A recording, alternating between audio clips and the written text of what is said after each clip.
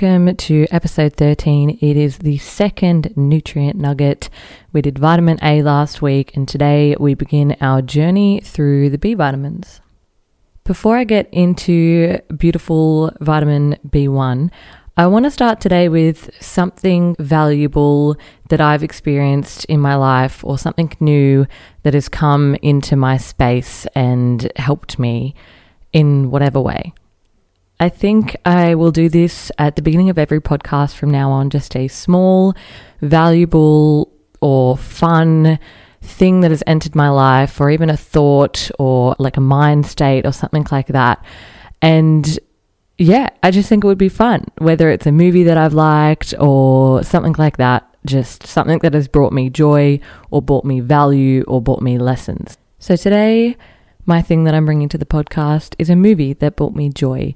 And that is the new movie out by Will Smith called King Richard. It's a movie about Serena and Venus Williams, the tennis star sisters, and just their story and the father's story.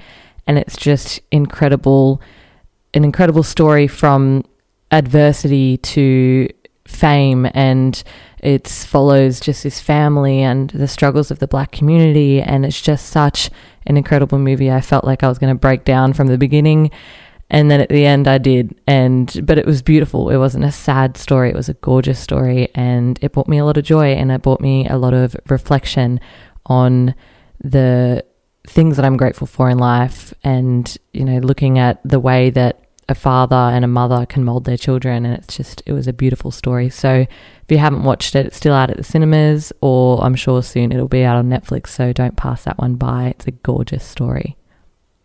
Anyways, let's get into today. I have been really, really enjoying studying lately.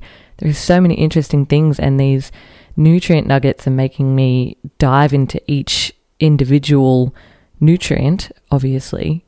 But I haven't necessarily done that except for like back in semester 2 of my degree, and I'm usually looking at, disease states, and the nutrients will come into that, but I don't dive fully now into research just on one in particular nutrient. So this podcast is really helping me to learn, and this vitamin B1 is actually really interesting. You'll see anyways in yourself, but I found it very, very interesting. It has a lot to do, I guess, with how we act when we're drunk, which is really funny, and just also beautiful metabolic processes. It helps us turn our food into energy and metabolize the carbohydrates and the fats and the proteins. So it's an awesome nutrient. So let's get into it. We'll cover the same structure as we did with vitamin A, where we follow the food sources and we look at the functions, deficiencies, the amounts that we need, and all that kind of stuff. So let's start off with the food sources of thiamine, or vitamin B1. I'm just going to probably say thiamine because it's easier. So thiamine is one of the 8 essential B vitamins. The names for the B vitamins go up to 12, like vitamin B12 and vitamin B9 and things like that. But there's actually only 8 of them because we're skipping 10, 11, and 4. It's really weird. But either way, there's 8 of them. And vitamin B1 is present and found in a lot of plant and animal tissues. But there are, in particular, animals and plants that it is higher in. So when we look at our meat and our fish, pork seems to be the highest serve. There's like 0.4 milligrams per serve of thiamine in beef, and average kind of intake that you want is 1.1 milligrams. So you can see it's still not really that high. But yeah, pork is the highest. You can find it in beef as well. There's no thiamine in chicken. Fish, you've got tuna, trout, and salmon. There's our beautiful salmon again, always. And mussels are really high in it too, if you're into that, because I am not. Other than the meat sources, if we're looking at plant sources, we're looking more at our kind of whole grains, legumes, and beans. It's not so much in fruit and veg. There's not high contents in fruit and veg. So your whole grains, your brown rice and your whole grain breads, they will have high amounts of thiamine. And also your black beans, your sunflower seeds, your legumes like your lentils and things like that, and your corn. Something I found really interesting just on the topic of the whole grains and the rice, and that is early on in the piece, in the 1800s, we started refining and polishing and milling rice and turning it into white rice instead of like the whole grain brown rice. And in 1881, there was this guy called Carl Wernicke, and he was discovering a bunch of symptoms that he hadn't seen before, and he named this disease Wernicke's encephalopathy, which is a friggin' mouthful. But anyways, he named all these symptoms, named this disease, and it turns out that these symptoms were because of a deficiency in thiamine. And it took 60 years for them to realize this, because the outer layer of rice has high levels of thiamine in it, and whole grains have high levels of thiamine, and they were refining this out. So 60 years later, in the 1950s, the government started to enrich rice and wheat flour with thiamine. So it's really random. We just went this full circle. We started refining these foods and making them look prettier and making the processing of delivering and growing of them easier. And we lost all these beautiful nutrients. And instead of just returning back to whole food, we just started fortifying and enriching food with the vitamins, which is fine. It's like taking a supplement. It's still there. And now we don't have the occurrence of this Wernicke's encephalopathy. I can't say it without laughing, but we don't have the occurrence of these diseases anymore. So, but it's just an interesting fact. You know, we've done this a couple of times throughout history where we've changed something and realized that we're ruining food. We're ruining what nature gave us. It's already there in its natural form in high amounts.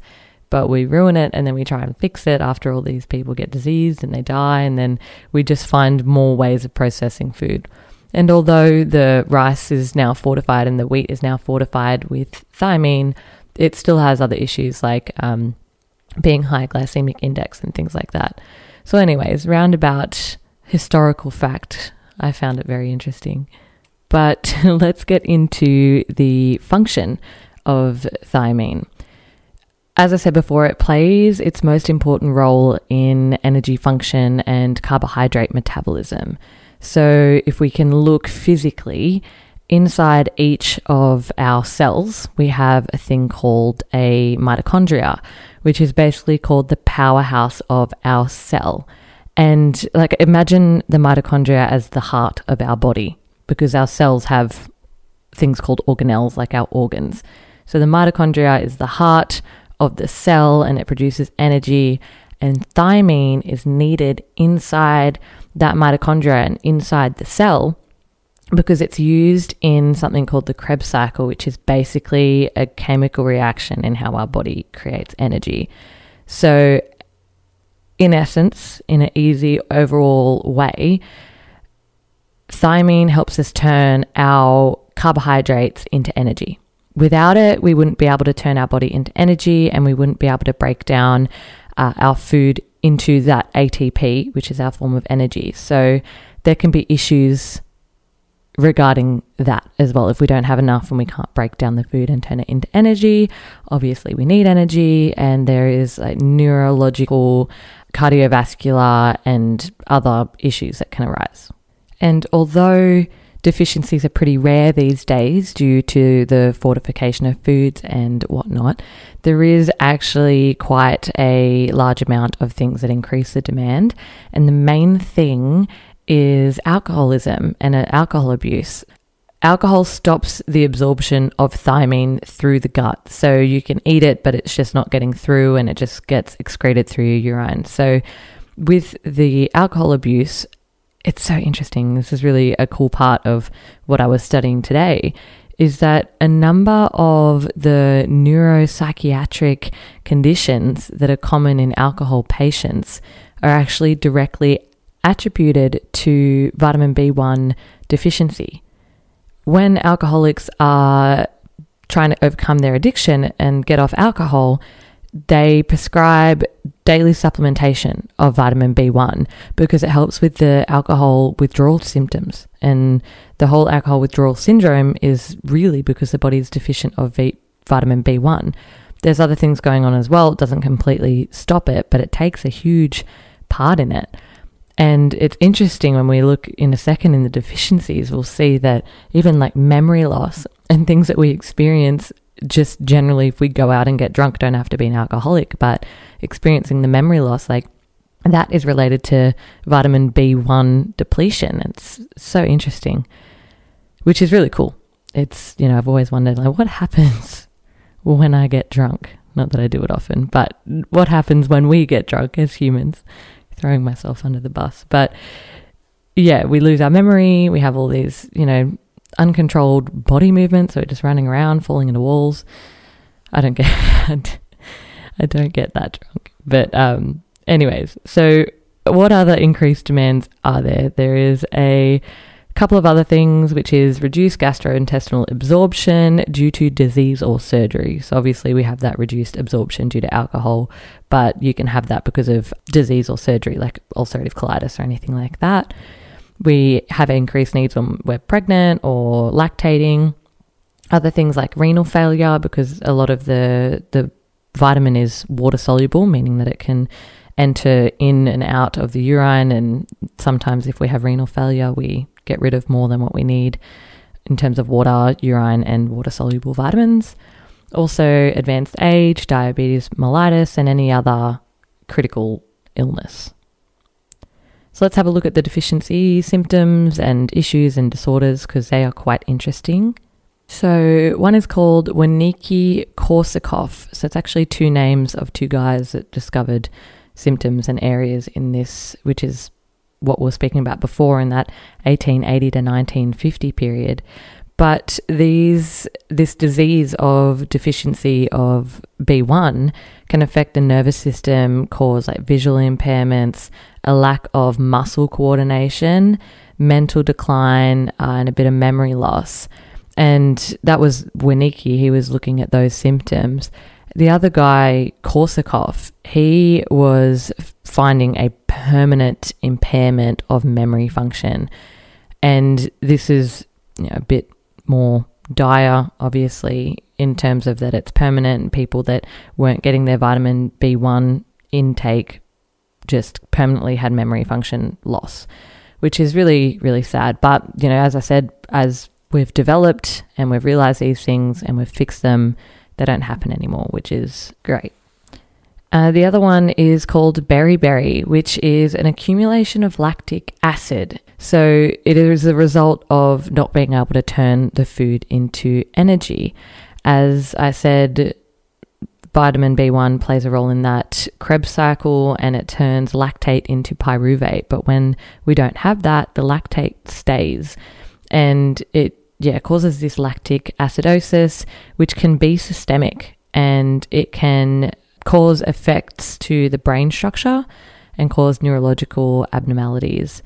So things like have been noted that are like hearing loss, eye dysfunction, gait, which is kind of like a funny walking because there's issues going on in the central nervous system, inability to concentrate, confusion, mental change, and psychosis. So super intense. But those levels of deficiencies are very rare now. We have inadequate intake, a fair amount of our nutrients because we just have so much processed food. But that's more the focus, is inadequate intake to sufficiently fuel the body and turn things into energy. We don't get deficient enough anymore often that we get to these extremely serious issues. There's also no upper limit to vitamin B1, which means there's no amount that has been dictated that will cause adverse effects, which is awesome. There's certain nutrients that if you have too much of, they can actually cause negative effects, like I said, with vitamin A. But vitamin B1, no one's found that yet. There was things where people had them intravenously and had like a anaphylactic reaction and died. So that's a little bit intense, but that's in hospitals getting an inappropriate amount of nutrients injected in your veins. So completely different. But in terms of general food intake, you can't have too much vitamin B1 where it badly affects you. You might be taking supplements and you just decide to take heaps, but you're honestly just going to urinate it out. If you have too much, and your body will recognize that, it monitors the serum blood levels of nutrients and acts your kidneys accordingly to excrete it in your urine or break it down or whatever else. So you can't have too much. Your body regulates it and it'll take what it needs. The recommended amount to finish off for our little 20-minute nutrient nugget, trying to squish it in. I hope I'm not talking too fast. There's just so much interesting shit going on with nutrients that I want to dive into. There's studies with B1 but I remind myself you got to keep it short, simple. So let's have a look just quickly at the recommended amounts for men and women. When I say the recommended amounts, I'm always doing adults. There can be different ranges from like 18 to 25 and then 30 and then 40, but I'm just doing like a general recommended middle-aged adult area. So men, it's 1.2 milligrams per day, and women, it's 1.1. During pregnancy, the requirements go up to 1.4 milligrams. So you can have these supplements. Most supplements contain about 1.5, which is obviously above that recommended amount, but there is no upper limit, so that's fine. And yeah, your food will contain, as I said, with the pork, it's like 0.4 milligrams. Some cereals and breads contain 1.2, so have a bowl of cereal and meet your daily requirements of vitamin B1 because it's fortified, so it's like a supplement in itself. So that's very interesting. To me, I always do this. I'm like, that's very interesting. Like, I'm just telling you guys what's interesting and what's not. But anyways, just remember, vitamin B1 will deplete if you're drinking ridiculous amounts of alcohol. If you're losing your memory, have a vitamin B1. If you're not feeling like you're producing enough energy, have a vitamin B1. It is a crucial nutrient for our mitochondria, and mitochondria health is super, super crucial to our body functioning and our cell functioning for the rest of our life. I'll do a whole episode on mitochondria one time because they're really, really cool. I just need to dive a little bit into that. Thank you for listening to the Nutrient Nugget today. The next one will be on vitamin B2. Don't forget as well, podcast every Monday and every Thursday. So Thursday, there will be another podcast uploaded. Wait for it. Check it out. I'll see you guys then. See you later.